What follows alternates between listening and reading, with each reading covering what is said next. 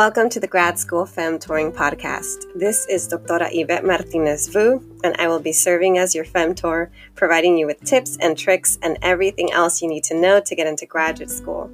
For the past 10 years, I've been helping undergraduate students get into top graduate programs in their field, and I'm really excited to share this information with you too.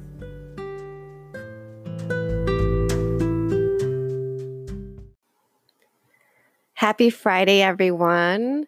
I hope you're all doing well.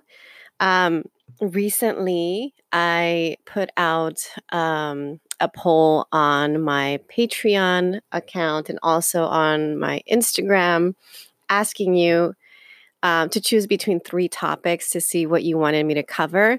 The 3 topics were talking about a gap year and the pros and cons, talking about the differences between post-bac programs, master's programs, and PhD programs, and then creating a grad school application timeline.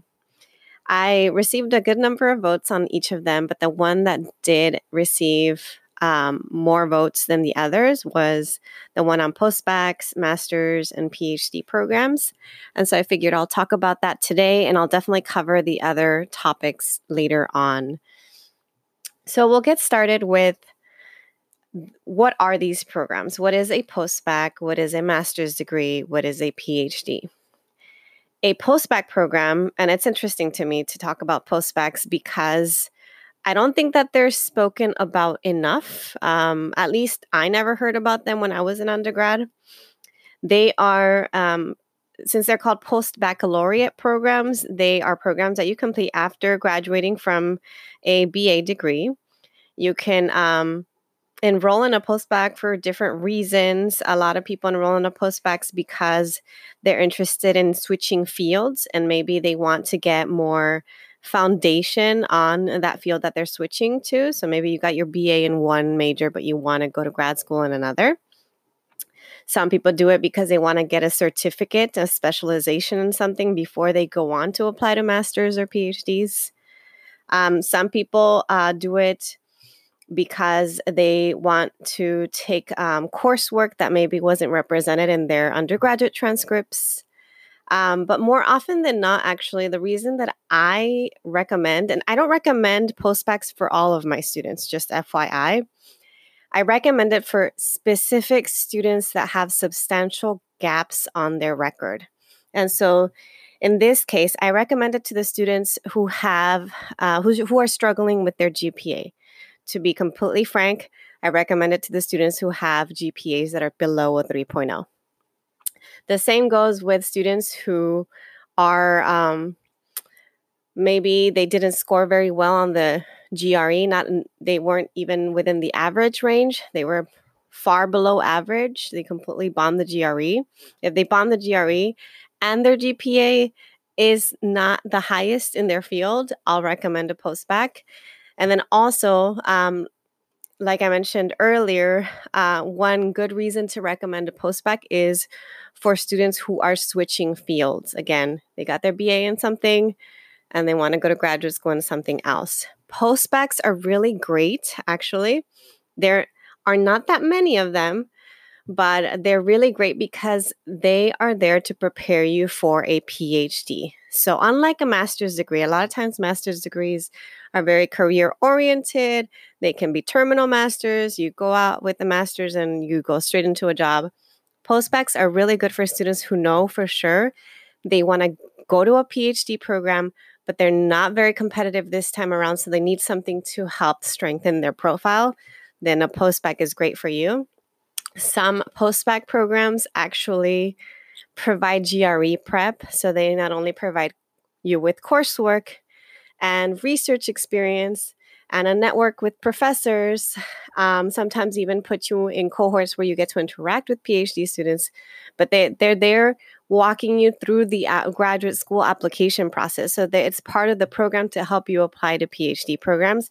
And some programs most of them have high rates of getting their students into PhD programs, but some of them will actually guarantee, we'll say after completing this 1 to 2 year post-bac, usually it's 2 years, we guarantee that you'll be admitted to at least one top 10 program in your field. And what's even better about postbacks, which again, they're great programs if you know you want to get a PhD, but you don't think you're going to get into a PhD program right out of undergrad. The great thing is that postbacks provide funding. A good number of them do.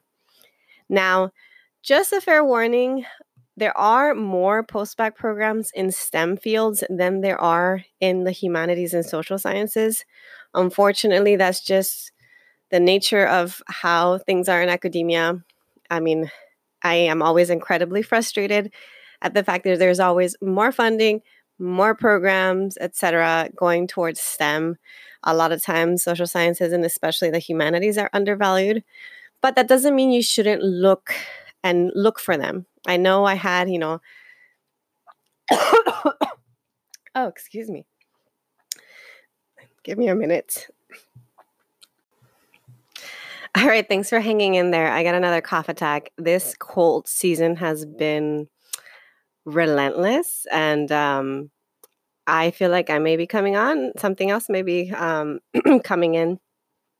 I have a bit of a sore throat. But anyway, what I was talking about is that I had a student who applied to a number of postbac programs in sociology only just a year ago. And she's actually in a really excellent postbac program now at Stanford. And it's paying her a living wage that's actually, she's making more than any of the students that I know that are currently in PhD programs right now. In fact, I had heard about this other postbac, this Kellogg program postbac at Northwestern that was paying $50K a year to each student, that's over double what you would make as a PhD student. That's wild. But just again, this is just to let you know that postbac programs exist. They're really great for students who are trying to fill a gap, and they are funded and sometimes provide GRE prep as well. So definitely look into them if you feel like you're one of those students who has a few gaps that you want to account for. Now, a master's program. So a master's program is also a program that you get after completing your BA. It's for folks who want to advance their knowledge. Maybe they're required to pursue a master's degree to move up in their field. Maybe they're not 100% sure they want to pursue a PhD. Or maybe they feel like their track record isn't as competitive for a PhD, or they don't feel prepared yet for a PhD, so they want to go the master's route. Now, let me talk a little bit more about why a master's versus a postbac or a PhD. So for master's programs, similar to postbac programs, it's 1 to 2 years. Master's programs are really great for students who, again, don't think that they have the track record to get into a PhD program right away, or again, they maybe are switching fields. Master's programs don't always provide funding, so for that, you have to be very careful. And I always say just apply. Go ahead and apply. Don't worry about funding until after you've been admitted. But master's programs are great because they provide you with a lot of professionalization. You're allowed to work on a thesis. And in general, I highly recommend it for students that maybe feel like maybe their track record they don't have huge gaps. Maybe your GPA is on the lower end, but it's not below a 3.0. Maybe you didn't score so well on the GRE, but you didn't completely bomb it. Maybe you have some research experience in your field, but not a lot. You haven't been doing it since your freshman or sophomore year of undergrad. If that's the case, or maybe you're just second guessing yourself and you're just not sure that you want to commit to a 5, 6, 7-year PhD program. If that's the case, a master's program is for you. And again, don't worry about the funding until you've been admitted. I've seen all kinds of things happen with master's degrees. I've seen people get into highly competitive master's degrees that are paid for. I've seen some people get no funding, so then they don't go. And I've seen people get partial funding and then apply for TA-ships, research assistantships, jobs on campus that provide tuition and fees, and they're able to walk out with a master's degree with little to no debt. So I don't want to discourage you. I think master's degrees are excellent. In some ways, I'm envious of people who get to have a master's degree because I didn't. So I felt very unprepared when I got into my PhD program. A master's would have helped me feel like it would have just made the transition much more smooth. And so master's degrees are great. And again, masters, some of them are professional master's degrees. Some of them are terminal master's degree. There's no expectation for you to go on to a PhD.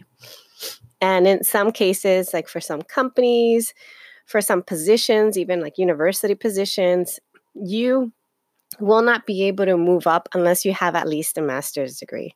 I'll let you know that for my position, I'm the assistant director of McNair. You have to have at least a master's degree and a PhD is preferred. So the person who had that position before me had a master's degree and now I have a PhD. And again, they wouldn't have considered me if I didn't have one or the other. So keep that in mind. Masters are great opportunities for career advancement too. Now a PhD. So why go on to pursue a PhD? Well, this is the Grad School Femtoring podcast. And in actuality, the whole point of this podcast is for me to encourage you to pursue higher education. Why am I so passionate about it? I'm passionate about it because it has completely transformed and changed my life.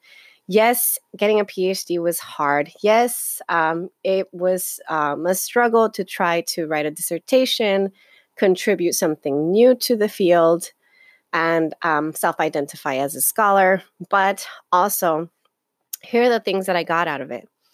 The main thing that is intangible, that is priceless, that I got from my PhD is that I have this sense of consciousness building, this concientización, like who I am and my place in the world, my sense of identity. And there's a sense of like self-confidence and achievement that you get after having completed a PhD.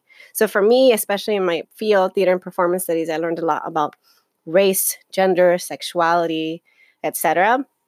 And so now I feel very comfortable with my identity and my positionality in the world. And that nobody can take that away. Nobody can take away that that paradigm shift that I went through in grad school to really like understand how society works, to understand structures and the different forms of inequality and how to fight against that. I think I wouldn't have had that with just my BA degree. Yes, I would have had some extent of that, but in grad school is just much more, you're grounded much more in understanding everything because you just go in so much more depth with the readings. That's not to say you won't, I don't want to say that, if you pursue a PhD in a STEM field, you're not going to get that. I think there is a certain degree of skill set and lived experience that you get even if you're getting a PhD in STEM. That is still part of that consciousness raising of understanding as you're moving up, professionally, understanding yourself and where you are. So that's reason number one. Reason number two is just thinking professionally about the skill set that I gained in graduate school.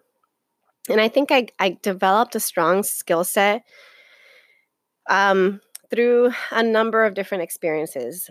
One, obviously, doing the research, writing the dissertation, teaching, all of that provided me with a skill set. I learned about lesson planning. I learned about public speaking. I learned about developing new ideas and how to articulate them, how to defend an argument. Those are things I learned just in my PhD program alone. But then also I worked multiple part-time jobs as a graduate research mentor, as a scholarship advisor.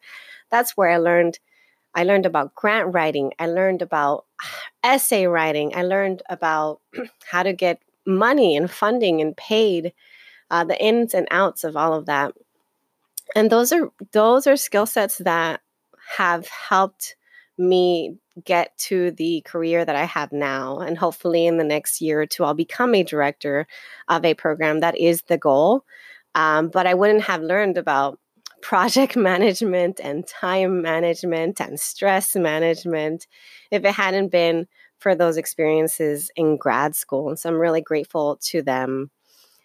And then I think that the last reason why I encourage higher education, and again, this is not, I don't want to say that a PhD is for everyone, because I do think there are some folks who are genuinely not interested and not as curious and maybe doesn't have as many questions. But if you are that person who's always questioning things, who's always wondering, who's always looking things up, and you just have this like inquisitive, curious nature to you, a PhD makes a lot of sense. If you are interested in pursuing a career in research, if you're interested in a career in academia, if you're interested in a career where you can use your academic skill set to help others, both within and outside the academy, you should probably pursue a PhD.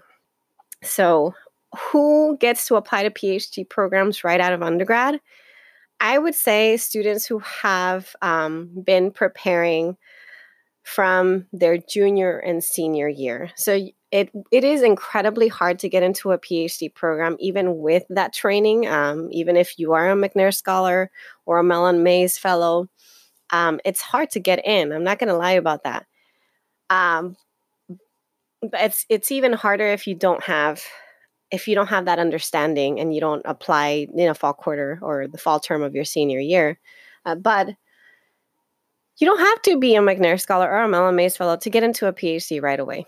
If you pursue research freshman, sophomore, even as late as your junior year, and you've been doing that consistently, you've demonstrated a track record of conducting research, developing relationships with 2 to 3 professors who are going to be your recommenders, and maybe you've presented your research at least on one occasion, and maybe you're thinking with your professor of submitting something that you've written to get it published.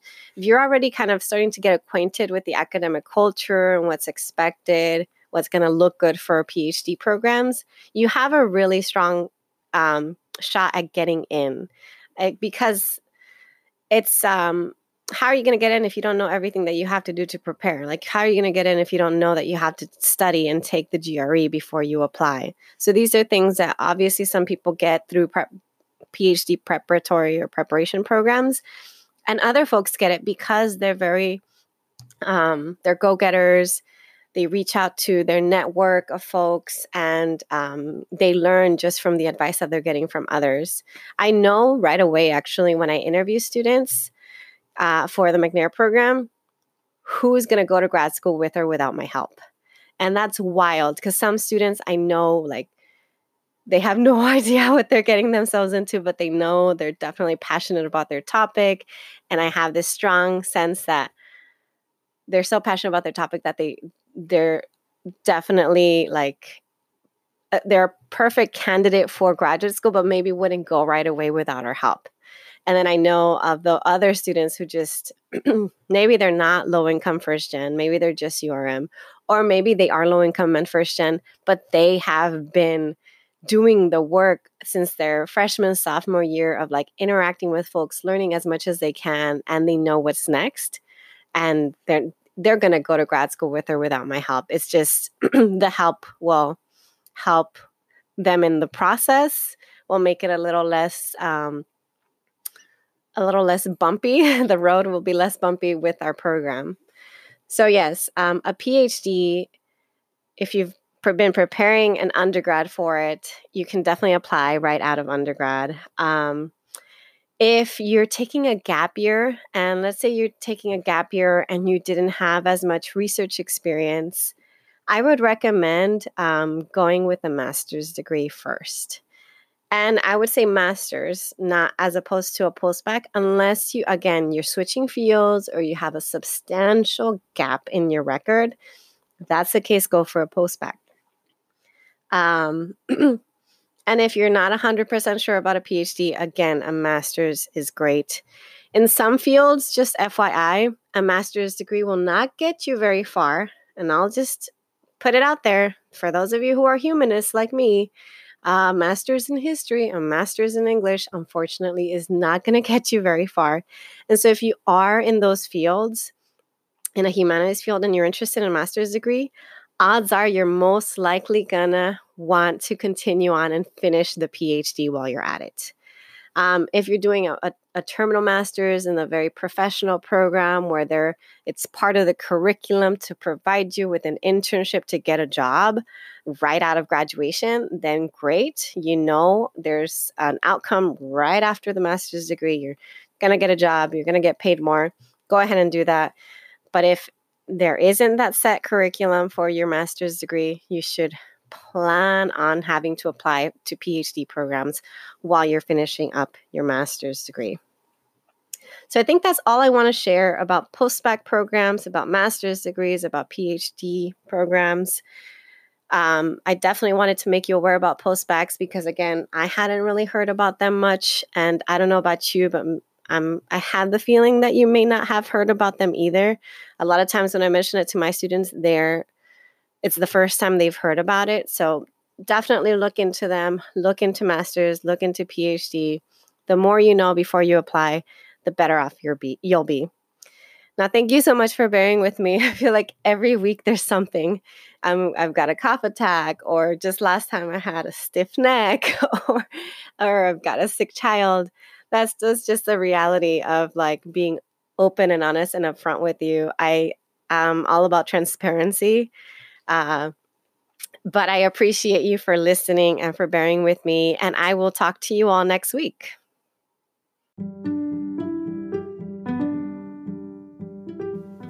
Thanks so much for joining me in the Grad School Femtoring podcast. If you liked what you heard, please rate this podcast on iTunes, Spotify, or anywhere you tune in.